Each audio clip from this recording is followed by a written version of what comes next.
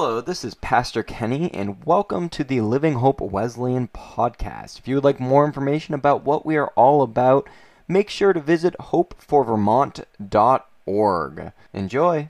1 John 3:7, we're going to look on today and continue. We find these words: "Dear children, do not let anyone lead you astray. He who does what is right is righteous, just as he is righteous. He who does what is sinful is of the devil." Verse 7, do not let anyone lead you astray. What an interesting time in which we live, where there are falsities, there are misnomers, there are misspeaks, there are lies that are being shared about God, about Jesus, about the truth of Scripture that we say we believe. And when we're drawn to believe what somebody else is saying without our doing research of what Scripture says, our digging into what the Bible says, what the context is, what the Scripture shares, and the whole book of the Bible, and we start to pick and choose what we want to believe, we often come into contact of not knowing what God says, and we could easily be deceived or led astray. Verse 8 of chapter 3 says, "The one who does what is sinful is of the devil, because the devil has been sinning from the beginning. The reason the Son of God appeared was to destroy the devil's work." And that means as Jesus communicates to us, as we communicate with him through prayer, with the reading of Scripture, with the meeting of Christians, as we are curious about what God says, we understand that Satan wants to steal, kill, and destroy, but God wants to destroy the evil's work. Will you let God destroy that evil that has you wrapped up, that bondage that has non-Christians or even Christians in a false realm where they think that they know Jesus, but they still are wrapped up? The reason the Son of God appeared was to destroy the devil's work. Do we want God to do something so marvelous in our lives that he destroys that work in us? That we say, yes, I am human. Yes, I'm going to fail. Yes, I falter. But I choose to live in such a way that little by little, I allow God to destroy the devil's work, that my mindset is changed, my heart is changed, that I'm not just thrown to and fro, back and forth by the waves of my emotions or my feelings, but I am held solid, that solid ground, that anchor holds on the truth of Jesus. 1 John 3:9, "No one who is born of God will continue to sin, because God's seed remains in them. They cannot go on sinning because they have been born of God." This is where it gets confusing to some, because as humans, we probably will sin today. We probably will sin in the next few moments. We may sin on an ongoing basis, but it is not God's will for you to keep on sinning, keep committing the same sins. It is God's will for his Son that appeared to us to destroy the devil's work that is alive around us, in us, that we often will choose to do what Satan wants and go on sinning. But we cannot go on sinning because he has been born of God, because we have been born of God. So as the Holy Spirit speaks to us, as he reveals truth to us, we have that decision. How are we going to live? I was playing basketball with my daughter the other day, and I said, "Jay, your form is a little bit off." And she said, "Dad, I'm going to keep doing it because every time I shoot, you tell me my form's a little bit off." And now I could say, "Jay, you are," well, she's not sinning. She's just doing it incorrectly. But as she learns that habit, she can learn how to properly shoot the basketball. This is not what we're talking about. This is not what we're discussing. Is something that maybe it doesn't really matter. We're discussing through Scripture what sin is. It's not okay to say, "Oh, you sin, I sin. A little bit of sin is good." It's not coming to a point where we just say, it's kind of gray. It's not a big deal. Because to God, sin is very black and white. It's one way or the other. God hates sin. Jesus died for the sin in our lives. And as he reveals through Scripture, through prayer, through Christians, through meeting together, through being curious, that we wouldn't go on sinning, but we would be accountable to live above and be different because God has a plan for our lives. We look at 2 Corinthians 5:17 through 21. Therefore, if anyone is in Christ, the new creation has come, the old has gone, the new is here. All this is from God, who reconciled us to himself through Christ and gave us the ministry of reconciliation, the ministry of restoring, the ministry of redeeming, the ministry of saying that we don't have to live that way anymore, but we can be set free, that we can share God's grace, his mercy, his compassion, his love for others so that they can be restored. So we don't look back at their worst moments. We don't look back and point at what their failure or where they've sinned or what they've done. I just think of that interview that I had with Matthew Mayer. You can find it on Google Podcasts, Living Hope Wesleyan, or on the YouTube channel, Living Hope Wesleyan Church. And you can listen to his testimony and his story of God's forgiveness. And we can look back and know that God's forgiven us. So we don't have to look back in shame and guilt of our worst moment, but we can look back knowing that God has set us free. And we can move forward. Verse 19 of 2 Corinthians 5, that God was reconciling the world to himself in Christ, not counting people's sins against them, and he has committed to us the message of reconciliation. So in 1 John 3:9, where it says that we cannot go on sinning because he has been born of God. That's not because we have done our good deed. That's not because we have manufactured a way to be forgiven. This is not because we are smart enough or good enough or try hard enough, but this is only because, that God was reconciling the world to himself in Christ, not counting people's sins against them. So we should not point at people's sins and say, look, you are destined for hell. You are a failure. But we look at people's sins and we can say, God wants to set you free. God wants to heal you. We are therefore Christ's ambassadors, as though God were making his appeal through you, through us. We implore you on Christ's behalf, be reconciled to God. Ambassadors, this is where God's chosen us to be his mouthpiece. God's chosen us to be his hands and feet. God wants us to live in such a way where people look at us and they believe in him because how we act and how we love and how we share and how we embrace and how we talk to people.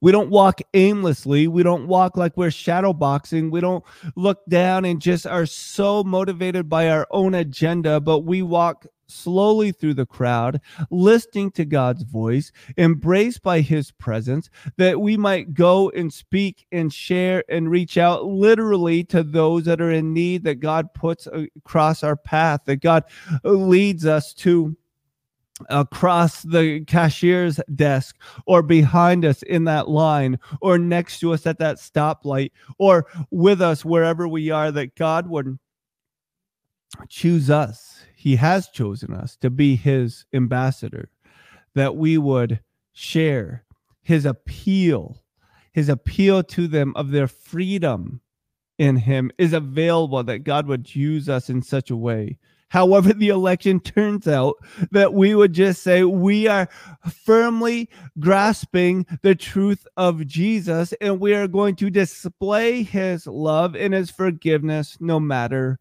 what. Verse 21, God made him who had no sin to be sin for us, so that in him we might become the righteousness of God. That we might become the righteousness of God. That little by little, as we choose to do what is right, little by little, as we decide to follow Jesus, as we stop giving in to certain temptations, as we saw earlier in John 3, as we continue not to sin, but we continue to live righteously, we understand that we become the righteousness of God. What does the righteousness of God mean? It means doing what is right, justice, living in such a way that God is proud of us, that is, God is pleased with us, even though there's inner turmoil and conflict and struggle and wanting to press in and get our way, or we think this is God's way, but the situation, the predicament we find ourselves, we are just called to live right, to do what is right, because we know He is right. 1 John 3:11 through 16. For this is a message you have heard from the beginning. We should love one another. Do not be like Cain, who belonged to the evil one and murdered his brother. And why did he murder him? Because his own actions were evil and his brothers were righteous. Do not be surprised, my brothers and sisters, if the world hates you. Do not be surprised if the world hates you. Verse 11, it says, we must love one another. Do you love one another?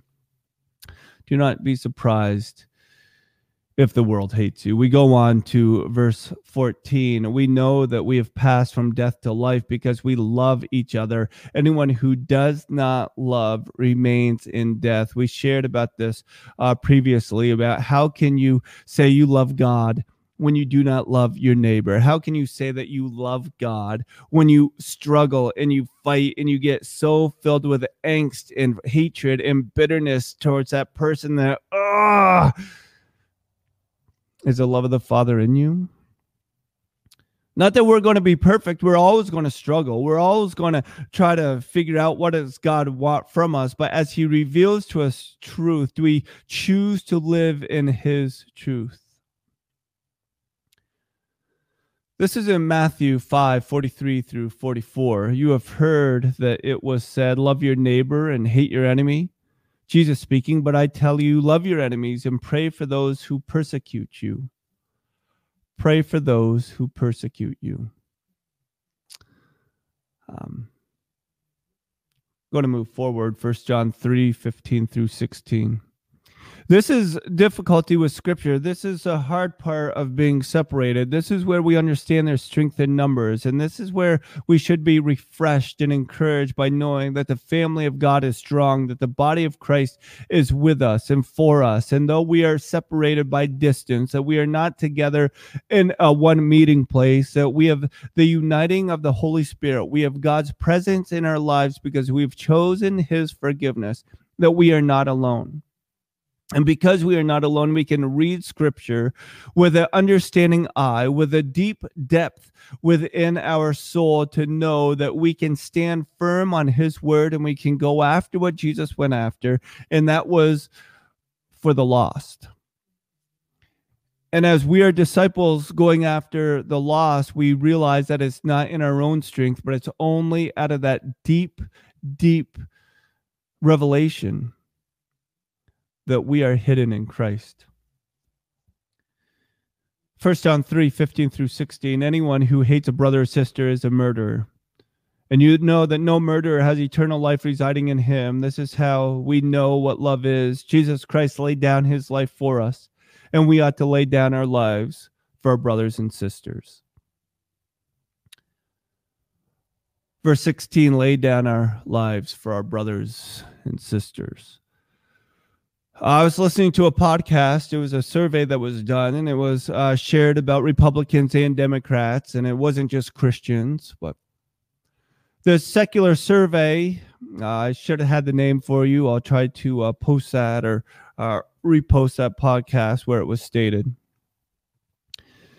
It said that there are those on both the conservative or Republican or liberal or Democrat or third party or whatever side that would say, whatever political alignment, they would say that there are those higher than it should be. I think it's 43% is what they said. Believe that their position would be better off if their opponent was dead or deceased or died or was not living. Over 40% thought this, that, if that other person, my opposition, wasn't alive, then we would be better. This is some of the cancel culture. Are we allowed to be made better? by grasping to the hands and feet of Jesus? Or do we think we're better when our way is the right way? When Jesus said, He is the way. Anyone who hates a brother or sister is a murderer, and you know that no murderer has eternal life residing in him. This is how we know what love is. Jesus Christ laid down his life for us, and we ought to lay down our lives for our brothers and sisters so that they might know him. We're going to wrap up in a little bit, and I thank you again for being a part of Living Hope Wesleyan Church, and we thank you for understanding the seriousness, the tone of this day and age, 2020, an election year, in the middle of a pandemic, and a time when there's wars and rumors of wars, when there's disease and pestilence, when there's hurricanes and tornadoes, when we're about to go into winter, and all of us Vermonters know how cold it can be, and the importance of having firewood, and realizing that this hygiene pantry here at the chapel has been taken advantage of in a positive way the last 2 weeks, that people are coming to us in need, that there's a certain community in our town that has this common unity of being homeless. Going into November, how is the church to respond? 1 John 3:18 says it very well. Dear children, let us not love with words or speech, but with actions and in truth.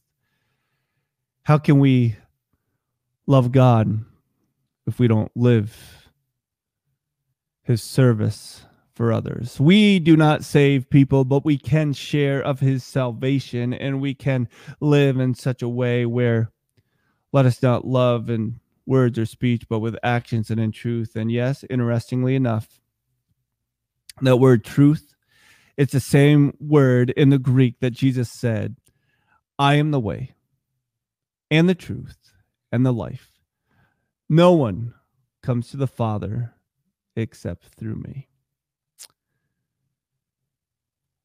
It's not us, it's Jesus. It's not our desire, but it's what God wills. It's not simply because we feel as though we can make a difference, but we know that we are lost without God. It's not because we've aspired to inspire, but it's simply that we are lost in the love and the forgiveness of Jesus. So in him, we can move forward.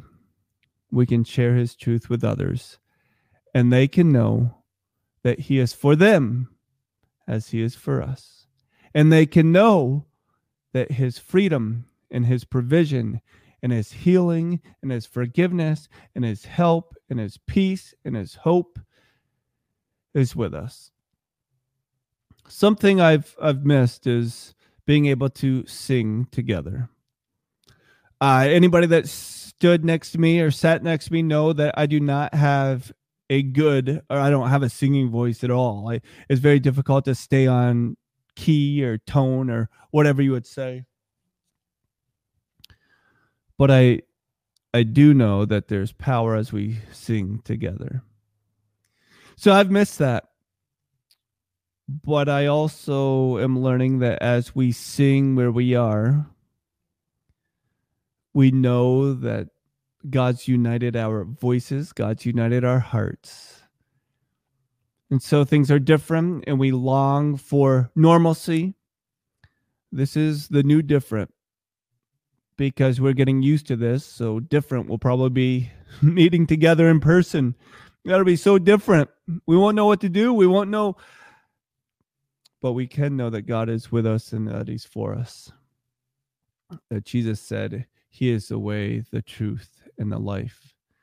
That we can understand 1 John 3:18, which says, dear children, let us not love with words or speech, but with actions and in truth. And you know what? That's not either or.